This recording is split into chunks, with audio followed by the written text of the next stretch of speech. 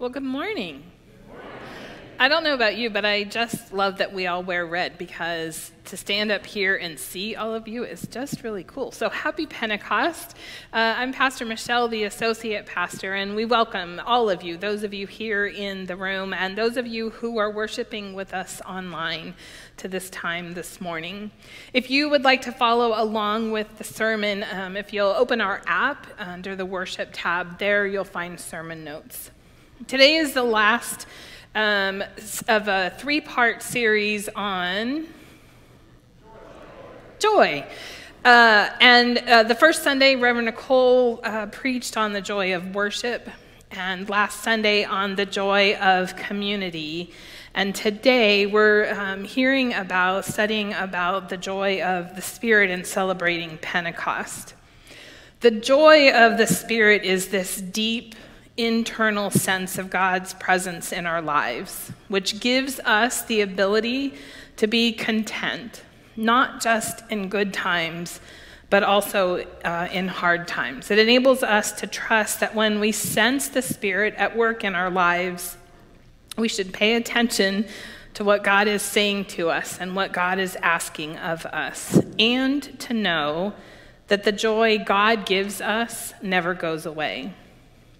Now, this was a week as I was preparing to speak on the joy of the Spirit that I needed to be reminded that this gift of joy is ours to have in all situations. I think we are all still reeling from the shooting in Texas and from another in Oklahoma and from others that didn't make the news, but that happened all the same. It's heavy knowing that the roots of discrimination run deep and that there are too many people who feel unwelcomed and unvalued based on who they are. And I learned this week of the very sudden death of a friend from high school who leaves behind a wife and two adolescent children. And so in the midst of all that, as I was preparing this week, I had several moments where I just thought, God, how do you want me to preach on joy in the midst of all of what's going on? And then I was packing my office and I was going through a stack of cards and notes that people have sent over the years. And two small pieces of paper appeared in that pile. Joy and joy. And I thought, okay, God, let's go preach on joy.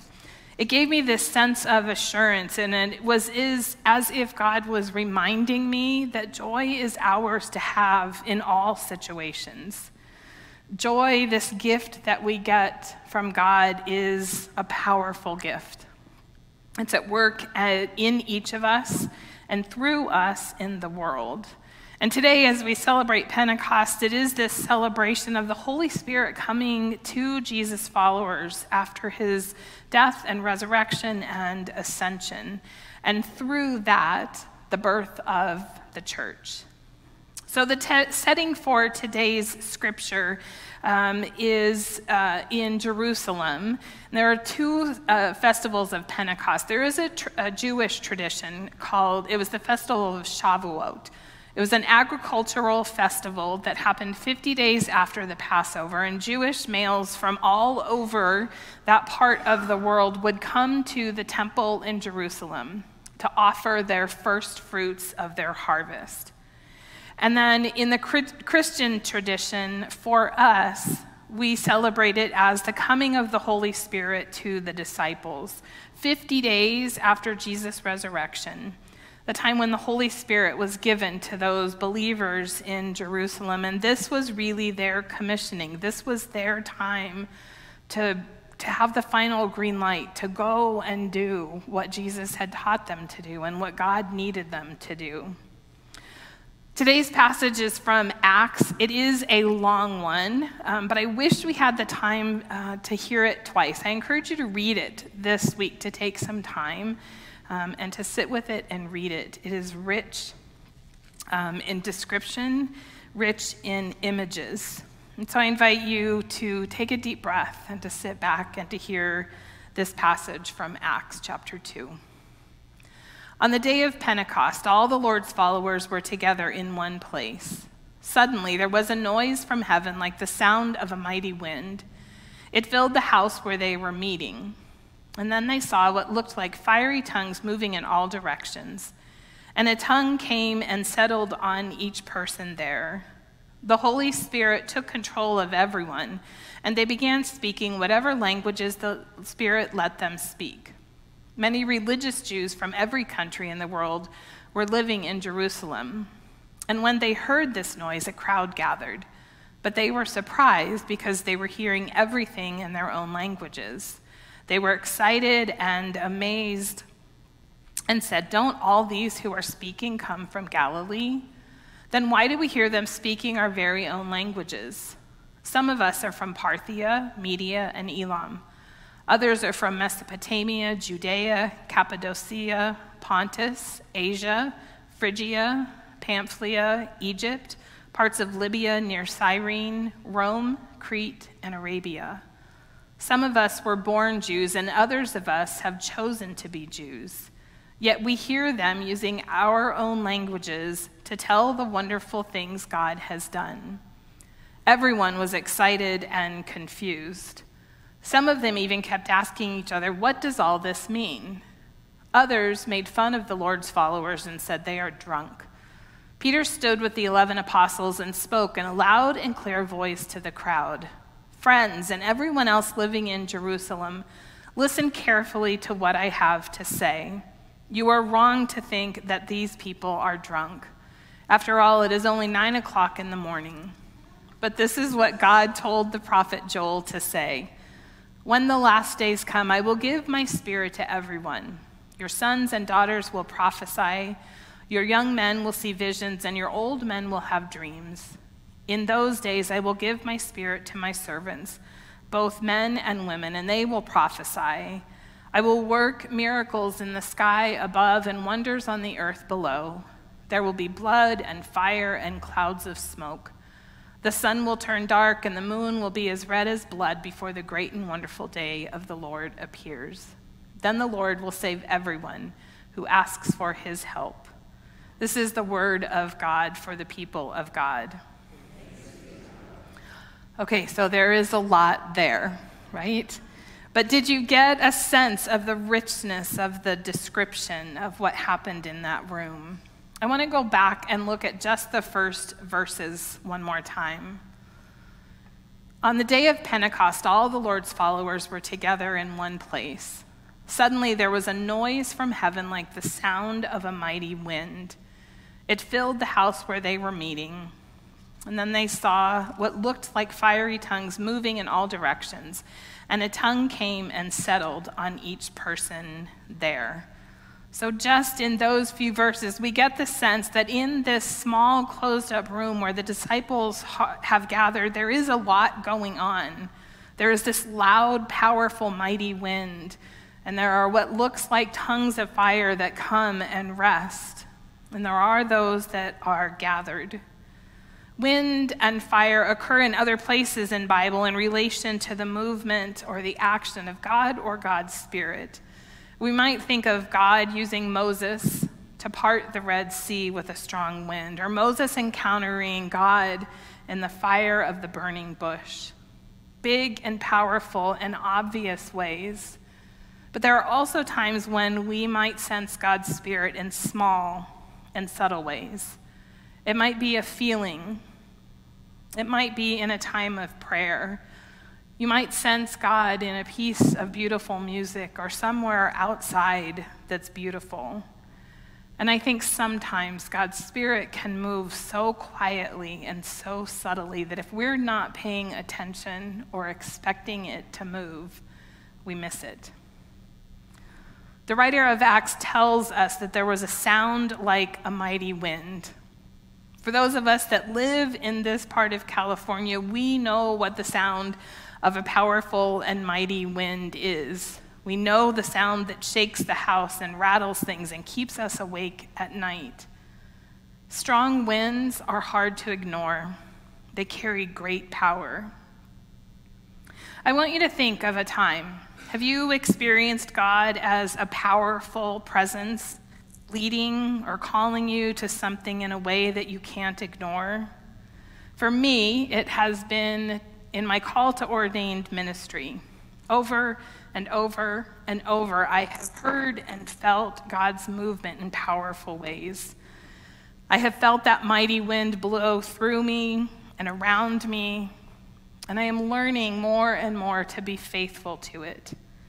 I was at my new church a couple weeks ago, and I will tell you that I sensed it there as well, assuring me that if I show up at Mission Hills United Methodist Church, ready and open for God to do what God will do, just as I have showed up here for so many years, that God and I are going to do a lot of work in that church and with that congregation and with those people.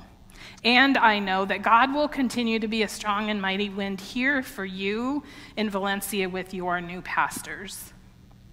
The second thing in this passage that I want us to notice is the visual image. Tongues of fire settled on each person there. Another version of the scripture says that the fire rested on each person there. When we make the choice to believe in and follow Jesus, we are given the gift of the Holy Spirit. It settles or rests on us. It marks the beginning of our Christian experience, of our discipleship. It strengthens us to follow Jesus into the world in ways that share God's love and grace to all people. Flames and fire are symbols of the purifying power of God, the power that is given to each of us through the Holy Spirit, which makes it possible for us to be more fully open to God's work of transformation in our lives. It allows us to set ourselves aside so that we can be filled with God and that we can become more like Jesus. And I believe that the world, now more than ever, needs us to be a lot more like Jesus. This power brings us to seek forgiveness and to accept God's grace and to be people whose lives point other people to God. You and I can't be who God needs us to be in the world on our own. We can't join with other Christians to be a force for good and for peace and for justice without the power of the Holy Spirit in us. The third part of this passage to note today is the miracle that occurred as the people who were there from other places in Jerusalem could hear in their own language what was being said. These people had come from far places. They were from the far east and the far west, from Africa and the desert and even islands. They had come to worship God and to offer their offerings to God. On my second trip to Nicaragua, we went to church on Sunday morning, and the service was in Spanish because we were in Nicaragua, and I don't speak Spanish. So while I could get the sense by the music and the parts of the liturgy what was happening, I couldn't understand what the pastor was saying until partway through his sermon, knowing that there were a group of 20 of us English speakers there, began to speak in English. And it took me a second to realize that I suddenly could understand what he was saying. And several of us looked at each other to make sure that it wasn't just us that was suddenly hearing English. Until that point, and he did it as an act of welcome and hospitality. But until that point, I could hear him, but I couldn't understand him. Transformation of our lives comes through understanding that God's Spirit is a gift to us, and through us, it is a gift to others who are seeking their own transformation. This story represents the beginning of the spread of the gospel to the world. The Spirit enabled those gathered not only to hear, but to understand that all of the good that God had done in the world, from creation to rescuing God's people from persecution and oppression, to healing and deliverance, was available to them as well. There was good news to be heard about Jesus and how God had sent him to rescue people and to give life and hope and to bring healing. And through the power of the Holy Spirit, those gathered heard and understood in a personal way that this good news was for them. The joy we have in the Spirit is good news for us today because it promises that you and I have already been given the gifts that when ignited within us and used for building up Christ's church, make a difference. The wind of the Spirit has blown in and around us, and the fire of God's Spirit rests on each of us today. There are 3 things I want us to take from today to go home with, to think about this week. And the first is that the Spirit is for everyone.